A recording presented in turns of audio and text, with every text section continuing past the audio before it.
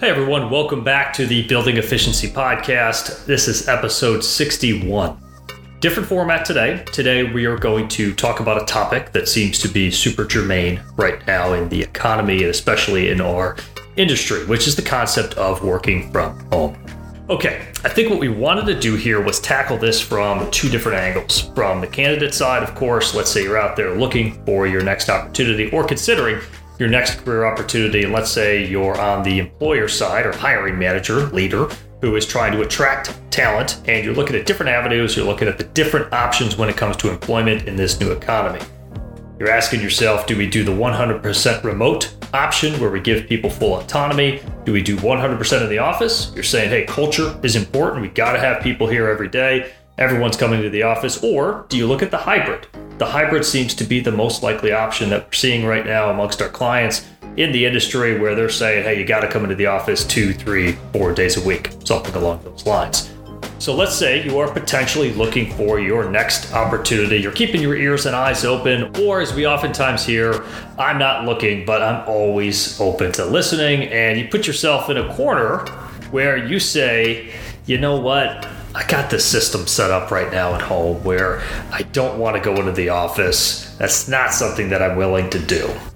One thing to consider if you're in this position, ask yourself, are you limiting your career growth opportunities? Because oftentimes when we ask candidates why they might be open to looking at a new career option or career opportunity, oftentimes we'll hear, I'm looking for growth. Now, what does this mean? What this usually comes down to is financial compensation. I mean, who doesn't want more money? That's usually part of the equation. And also part and parcel with that is taking the next step into leadership. So when they say career growth, it's like, hey, I want to keep growing. I want to step into a new role and I want to take the next step in leadership. Let's say you're in a management level position today. You want to step into director or vice president, C-level, whatever it is. So if you're at that point in your career where you're not in an established leadership role and you want to stay in this role, that's fine, right? There's nothing wrong with that. If you're in a role that you love, you don't see yourself moving outside of that particular role, that particular discipline for the next 10, 15 years, that's fine. Let's say you are, on the other hand, looking to take the next step into leadership. Are you limiting yourself by saying, I only want to work from home? Ask yourself why companies make it so important for their employees to come to the office. Well, one option is, or one answer to that is, that's where the growth happens. That's where the collaboration happens. That's where the next level, the next pool of leaders are identified. Now, I'm not saying that you can't be super successful working remotely. We see it all the time. You may be listening to this and you're saying, hey, I'm in a leadership role today and I'm doing just fine. I'm sure you are. But are you growing? Because if you're not growing, where are you going? You're most likely in neutral, treading water, or you're taking a step back. So the next step, or the next time that you're looking at a career opportunity, you're asking yourself, what do I want to do with my career? Where do I want to go? Which is a question you should be asking yourself frequently, once a quarter, once a year at minimum. Is your future self going to thank you for opening up and looking at the hybrid, remote positions, or stepping back into a role where you're going to be in the office 5 days a week?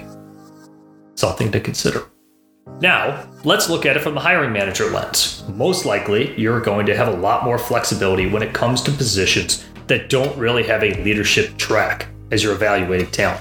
So let's say you are looking for a direct contributor team member to add to your team, and the remote option may more than suffice in these scenarios. But as you look to promote from within, as a lot of companies may do, and you have two peer individuals, two direct contributors in similar capacities, they're both performing, they're both meeting their goals and objectives. Who are you most likely to promote?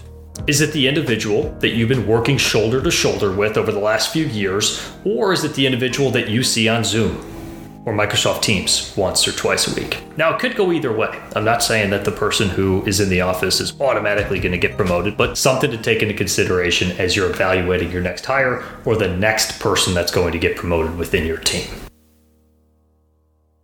All right, that's it for today's episode. Thank you everyone for tuning in to the Building Efficiency Podcast. Now, we're going to be going back and forth this year in 2022. We're going to continue to bring on a lot of guests from the industry, our traditional format, and then we're also going to be doing this short form format as well, talking about relevant topics in the industry. So if you have some topics that you'd like to hear covered, please reach out to me. We're always looking for new avenues to explore, or if you have a guest in mind from the energy or building efficiency industry, we'd love to hear from you as well. So until next time, I'm Jim Schaefer, and we'll catch you on the next episode.